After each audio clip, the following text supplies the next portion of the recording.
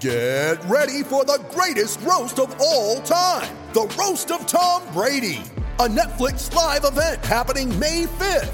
Hosted by Kevin Hart, the 7-time world champion gets his cleats held to the fire by famous friends and frenemies on an unforgettable night where everything is fair game. Tune in on May 5th at 5 p.m. Pacific time for the Roast of Tom Brady, live only on Netflix. You ready? Showtime. On May 3rd, summer starts with The Fall Guy. Let's do it later. Let's drink a spicy margarita. Make some bad decisions. Yes! Audiences are falling in love with the most entertaining film of the year. Fall Guy. Fall Guy? Fall guy. That's what the poster said. See Ryan Gosling and Emily Blunt in the movie critics say exists to make you happy. Trying to make it out? Nope. Because I don't either. It's not what I'm into right now. What are you into? Talking. Yeah. The Fall Guy. Only in theaters May 3rd. Rated PG-13.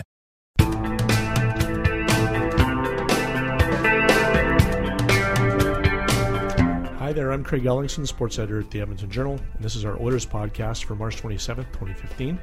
With me are Journal Hockey writer Jim Matheson. Howdy. Journal Hockey writer Joanne Ireland. Hello. And Journal Sports columnist John McKinnon. Hi. We're in the stretch run of a season that's coming to an end pretty soon here for the Edmonton Oilers, and our attention has turned more towards the June entry draft as as March almost turns into April here. And the Oilers will be scoring a high pick in it here once again. And it is the Connor McDavid draft, being hailed as the next big thing to hit the NHL since Sidney Crosby. McDavid being right now the consensus number one player available in the draft. But we first have to hold the draft lottery, the NHL does. And there's been some change this year. They're going to hold it later than they normally do. And they'll hold it April 18th, first day of the playoffs, on a Saturday. They typically held it during the week, shortly after the season ended. What do you think of this timing? I just wanted to tie it in with the playoff games. I'm sure they'll, it'll be before a playoff game or between playoff games for an hour, and Sportsnet's got the rights and they want to make a show out of it. So have it on it. I don't think it makes much difference, to be honest, to the teams. I mean, the draft isn't until the end of June, so if they want to do it on a Saturday, great. They probably figured there'd be more people watching the playoffs, and watching the lottery than just the teams, the fans of the teams in the lottery, if they have it during playoffs. Yeah, I agree. This has everything to do with television viewership. TSN in the past has held a half-hour show. They did the lottery, did the draft rankings, and made a production of it. But they don't have the rights anymore. And this is Rogers paid all that cash, and this is their choice. And Hockey Night in Canada, as Matty said, highest viewership I think they get during the course of the week. So that was their decision. And as we know, TV dictates a lot of what the NHL does these days. All that money. It was pretty deadly dull TV to have these wooden, suited GMs standing around hoping that their team's logo would come first out of the envelope and they'd be able to, now I can start planning for the draft. This way, it part of a larger package of programming it strikes me as a much more sensible way to do it. But some people see conspiracies there. You may still get the same wooden guys. I was going to say that might not change. Whether it's between hockey games or before a playoff game, than on a Tuesday night sitting in a TSN studio. But you're right. There'll be. I don't know. I presume all 14 teams that missed the playoffs will have some representative there now sitting on a dais, hoping that their team's logo was picked long before it gets to number one. You and I, John, were talking earlier today about the draft and what's happening moving forward. The draft is going to change next year in terms of the weighting of whoever finishes last gets X whatever the percentage chance is of picking number one and whatnot. But I don't know. The draft is has such a big interest, and we'll see what happens on April 18th. But in the future, would we want to see even more changes to the draft? Would we want to see something along the lines of what happened in the lockout year when Crosby was taken, where, hey, throw everybody's name into the hat and give one of the top teams a chance of picking number one, just to dissuade, the tanking that seems to be going on among some of the teams near the bottom, like the Buffalo Sabres and the Arizona Coyotes. I think you could do it. They didn't do it in the Crosby thing. They missed a full year. That's why they had the Crosby thing. I think there still would have to be some, quote, reward for finishing 30th. Somebody else could pick first, but maybe the team that finished 30th would pick no worse than second, even if there's a lottery. So they're just not getting the first pick. I'm kind of surprised they didn't do it this year. I mean, McDavid has been the big name out there for the last 2 or 3 years, and they could have probably opened it up to all 30 teams and said, you're all in it. And now you've got, for the NHL, you've still got 3 teams, who are considerably behind everybody else. And, I found it interesting that last night in Buffalo played Arizona. Buffalo plays, Matt Hackett, who's got a 4.34 goal average against Arizona, the team that they're closest to, and Arizona plays their number 1 goalie, Mike Smith. So pretty obvious that Buffalo was not, trying to win the game, because Lindback, their other goalie, was standing on his head for the last 7 or 8 games. So teams are maneuvering, and if you open it up to everybody, then there wouldn't be that. I mean, it's pretty blatant. You have fans cheering goals by the opposition in Buffalo, groaning when Brian Gianna ties the game up late in the game, I think it was, and then cheering when Sam Gagner wins the game for Arizona. They have changed the percentages. It's a 20%. If you're last overall, you have a 20% chance of getting the first pick, as opposed to 25. That's not that big a change. Obviously, Buffalo's intention is that they figure if they finish last, they pick no worse than second, and given what's on offer this year, that seems to be worth it. So that would suggest that this is basically a sham, that it's still worthwhile to try to finish way at the bottom. And the NHL, as far as I can tell, has drawn a distinction, and our lawyers, keep in mind, at head office, they've drawn a distinction between players and coaches at ice level actually trying to lose, and organizations jerry-rigging their roster so it's very unlikely it would win. 2 different things. And but nonetheless, you have this spectacle of in the Buffalo it's most pronounced. But what Arizona has they won 2 games in the last 20 or something leading up to last night. I mean, it gets to be a joke. And you're selling tickets. You're trying to grow the game. This is how you do it. It'll be a huge crowd when Buffalo's in Arizona shortly. I'm sure they'll be packing them in that night for a guaranteed win night for Arizona. At least Arizona traded their best players. Part of that is, they traded their number 1 center, Vermette, and they traded a really good defenseman, Mikhailuk. They traded their second best defenseman, Yandel. So they kind of gutted their team of their, probably 3 of their top 6-7 players. So Buffalo's been bad most of the year. And it's so obvious that they were tanking it when they traded their first-string goalie and their second-string goalie at the trading deadline. Not even keeping one of them. They traded them both to get draft picks. And, it's pretty obvious they want to get McDavid. And if they don't get McDavid, I don't know what's going to happen. Tim Murray may jump off a roof, because it seems pretty obvious he wants McDavid and nobody else. And if they don't get McDavid, I guess Eichel's a pretty good consolation prize for him. But they want McDavid. Yeah, I was surprised. I looked at the NHL standings back in December when the Oilers were firmly in last place, and Buffalo was, if I recall, easily 10 points ahead of the Oilers. And now look where we are now. I mean, obviously the Oilers made some changes, and all those trades came down the pipe. But all I say is, if the season was 1 month longer, Toronto would finish 30th. Yeah. They're embarrassing. I mean, they don't win any games now. They've got the fewest points since. And they don't sell their games out either, apparently. 1st of January. The Oilers got like 35 points or something, and Toronto's got like 12 or 14 or something. Yeah. So, that's totally embarrassing. This is just for perspective here, we now had Tom Wilson fined today $2,000 for diving, because diving is a scourge. Diving's got to go. If you're diving, you're embarrassing the game. It's absolutely horrible. Or PK Subban got a $3,000 fine. However, if a team is tanking, they get a chance, perhaps a wonderful chance, at Connor McDavid. That's ridiculous. So the spectacle of selling a product, selling crap to fans, in this case, like 3 or 4 different cities this particular season, that's okay, as long as we can't have actual hard evidence that the players themselves are losing on purpose. But for a player to embellish a hooking call or something, wow, the NHL can't live with that. Are you crazy? We've got to get rid of that. Is a blight. I mean, it's ridiculous.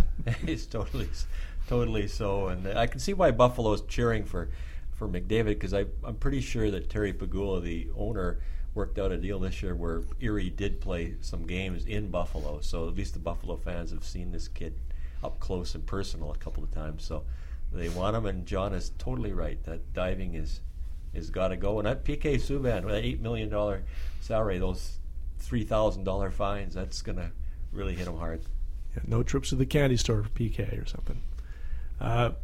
We'll stick, kind of with the draft sort of prospects. The Oilers won't be playing past April 11th, but some of their prospects will be, the farm team. But also Darnell Nurse and Leon Draisaitl. We should expect to see them playing well into April with their major junior teams. Nurse with the Sioux Greyhounds of the OHL, and Draisaitl with the WHL's Kelowna Rockets. And I've got a couple of talk about questions for you guys. So talk to me about that. What are we looking for from these two players in the playoffs? Well, Darnell Nurse's team could win the end. Everybody talks about McDavid's team in Erie, but the Sioux Greyhounds finished considerably better than them, and they toasted them a while back 6-1. So they got a better team than Erie. They could be in the Memorial Cup as the Ontario representative. And Kelowna, Kelowna and Brandon had the best teams in the regular season, so both of them could be in the Memorial Cup final. I suspect that if somehow Sioux went out in the second round by losing to somebody they shouldn't, he'd be right in Oklahoma City playing. I'm not sure what the rules are on Draisaitl. He is been signed, and he wouldn't be on their he wouldn't be on their farm team playoff roster because he would have been playing in Kelowna. Nurse could be there as on an amateur tryouts. Draisaitl, I'm not sure how that works because he's signed by the Oilers and he was their property for half a season. So I don't know if he could automatically go to the minor league team to play in the playoffs. We're coming to the end of the season, and we have seen some upticks in play from some of the top line players on the Oilers: Nugent Hopkins, Jordan Eberle, and Nail Yakupov. The question is, how much stock should we place in these showings here late in the season, or at least since January? Is it an illusion, or is it the real thing, or is it too early to tell? We have to wait till next year again. I think it's too early to tell. I mean, there are games they're playing against teams that are fighting for a playoff spot, so I think you can put some value in that. But these are also players that have to sort of get off to a better start at the start of the season. I mean, it doesn't do the team any good to have them sort of racking up the points at the end when they don't, they're not going anywhere. And I think, to his credit, Jordan Eberle sort of admitted that himself. I mean, he acknowledges that this point production he's had lately should have been there at the start of the season, and it wasn't. So I don't think you can dismiss it, but I think, they have to sort of, I mean, there's no pressure on them right now. So you wonder how much is that playing into this, or will they be able to take it into next season? Let's see them rack up points against a team that's really good and is going to win a Stanley Cup late when they played the Winnipeg Jets. When they played the Winnipeg Jets, who are in the playoffs now, they got toasted 4-1, and the Oilers were badly outplayed. Now they're playing Dallas tonight. Dallas is still kind of in the playoff, as Colorado was the other night. I'd be shocked if it's not a high-scoring game tonight, 5-4 or 4-3 or something like that. So the offensive players will probably do well tonight. But it's tough. Let's see how they do against. A nice barometer will be when they play the LA Kings twice down the stretch. LA's got to win the game, so chances of those games being 2-1 is pretty high. In a very strange and unsatisfying way, the pressure comes off in Edmonton very early in the season. There's no possibility of making the playoffs, a very limited possibility. Now you're just trying to play and try to do well and, generally perform. And we've seen in the past where late in the seasons, we had years ago, Gagne, Nilsson, and Cogliano lit it up, and they won a whole bunch of games, and they didn't miss the playoffs by much in the end. But that was kind of fool's gold. I don't think that was a real situation. It's a lot more.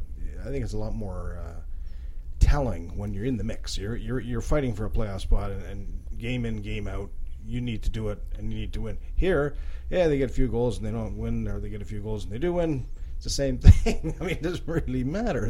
It's like playing tennis without a net. I mean, what's the difference? We're getting to the end of the season, and we're just trying to look good and have some chemistry. It's a completely different dynamic, it seems to me. I agree totally with Jordan.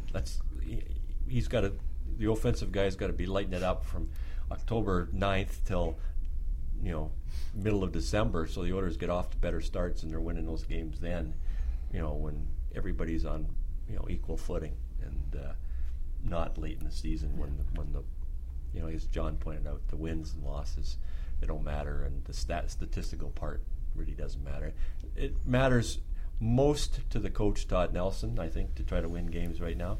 So he can convince Craig McTavish that he's the guy that should be leading the team forward, I think. But the actual individual statistics look good on paper, but in their nice fodder to say that, okay, Jordan Eberle is now in the top 30 in NHL scoring, which is probably where he figures he should be anyway, and and Jordan Eberle is now in the top 40 some. So, but it's kind of moot, I would suspect. It's going to be a little harder to win these games down the stretch here with that makeshift defense they have going on. That injuries to Andrew Ference and Mark Fane, and now Nikita Nikitin and Justin Schultz are the only two defensemen on the roster right now that started the season on the NHL team, and the rest of them are all from Oklahoma City. So that's another talk about that for me. Well, if you're Richard Backman tonight, you probably feel very comfortable because they were all in Oklahoma City with you for most of the year, or for half the year. You got Jimmy Benn and Tatar Seguin. Yeah, that's going to be a test, a really good test. But hey, you got to take a look at some of these defensemen, and I think I think Davidson's kind of been Brandon Davidson's been off the radar a bit, but I think there's some feeling that he could be Keith Aulie on the Edmonton Oilers. I think they feel he's the same sort of reasonably aggressive defensive defenseman, and he could be Keith Aulie if they don't want to sign Keith Aulie again next year. So you got to take a look at the players, and unfortunately for the minor league team, they've got a bunch of injuries at forward, and Jerry Fleming, who took over for Todd Nelson, probably doesn't want to see any of his players called up to the Oilers at this late juncture because his team has kind of dropped off with all the injuries, and they're not the top team in the league anymore. But young guys, they don't care about the minors until the playoffs start. They want to be in the NHL. Yeah, it is audition time. You mentioned the defense, and they're also hurting up front without Hendricks and Boyd Gordon. I mean, that's going to hurt them as well. But, I actually talked to Bill Scott today about the situation. I mean, trying to patch together a roster in Edmonton and, pillaging Oklahoma City. And at one point last week, they had 10 forwards and 2 defensemen that were out for injuries, and that didn't include any of their call-ups. So they've been in a real bind down there. But, as you said, the guys that are up here getting whatever playing time they're going to get with the Oilers right now is only going to benefit the development of them when they head back to Oklahoma City for the playoff run. So, as we've said, the wins and losses don't matter now. So if they want to look at these guys, and Brandon Davidson probably is the best one to look at. As Maddie mentioned, he may have had a better look at the start of the season, but he had a hernia through camp. He missed through camp. So this is sort of his chance now to say, okay, I might be ready for next fall. I mean, it's time for these guys to be selfish. I mean, more ice time for me. Yeah. Whether it's Marinson or Brandon Davidson or whoever's out there, this is their opportunity to play in different situations and carve out a niche for themselves. Begin to get a reputation within the organization as somebody to be relied on, and it's not complicated. To go out and do it. I think it's far more valuable for the management to see the players from the farm team playing now than in training camp against half rosters. Yeah. At least they're playing against teams with, in a lot of cases, real NHL rosters. And while the points don't matter to the Oilers, statistically, for the younger players, they want to see them playing against teams with a little something at stake rather than half a roster in training camp where it's a little more difficult to pick, decide, okay, is this guy an NHLer or not? Go back to the offense more. My last talk about today. I want to talk about Todd Nelson sticking with his line combos. Taylor Hall came back Saturday against Philadelphia, and he'll once again be on a line fourth straight game with Anton Lander as a center and Andrew Miller on the wing. Nelson has this tendency to stick with his line combos. Yeah, he's proven that since he's been up. He lets them develop some chemistry. I think that's, with Derek Roy and Neil Yakupov was probably, they sort of he hasn't separated them two, the two of them, since Derek was brought in, and, he likes what he's seen of Pouliot up top with Everly and Nugent-Hopkins, and they have to have, as much as the default line is to go back and put Taylor up on that top line, they have to have some secondary scoring, and you can't always rely on one line, which this team hasn't had that sort of mixture before. So if nothing else, it gives them a bit of a look and see what they have, and it gives Anton Lander a good opportunity to show what he can do as well, so it benefits him as well.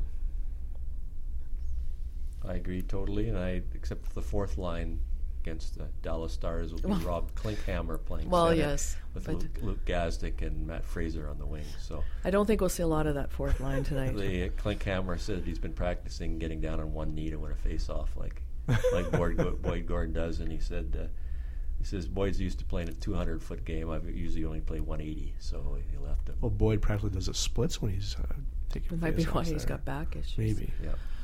So that'll be a little different. But yeah, sticking with the lines, and I agree totally with Joanne.